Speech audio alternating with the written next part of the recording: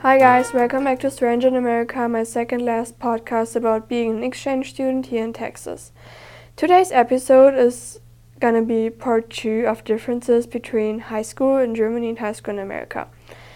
There was already a part 1 last Wednesday, so check it out if you're interested. But for now, let's get directly and straight into it.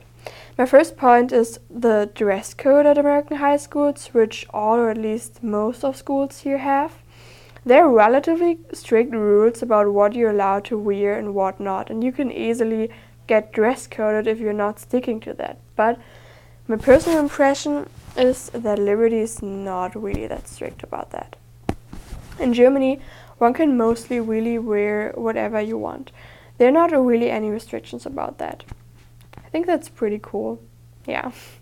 Something else that was really a little bit shocking or weird, at least for me at first, was the police presence here at Liberty. I mean, it's not bad, it's for more security, but just the fact that you obviously need police at school is kind of scary for me.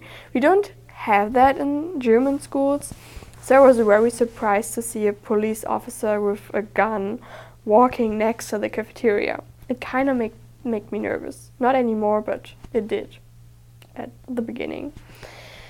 Another difference is learning foreign languages. Learning English, at least English, is mandatory, and English classes usually start around 3rd grade, so really at a pretty young age.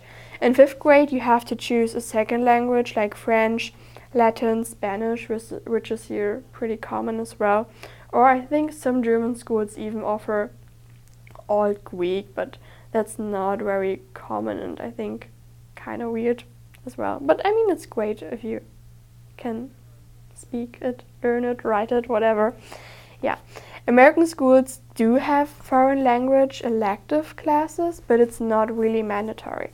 That's why most of the people here only speak one language or one language fluently, which is kind of sad because I think it's really a great thing to speak like different language and to be fluent in different languages. I think it's always helpful.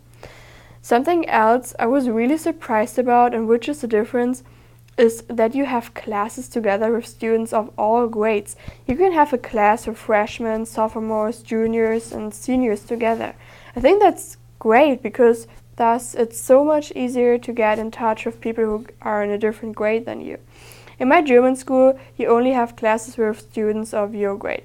That has the consequence that you mostly only have contact and hang out with people of your grade, which is, I don't know, not the best, I guess.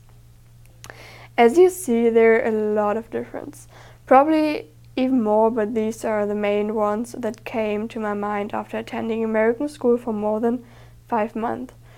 They were Stranger in America. I hope you all found it interesting. See you next time, which is unfortunately going to be my last podcast.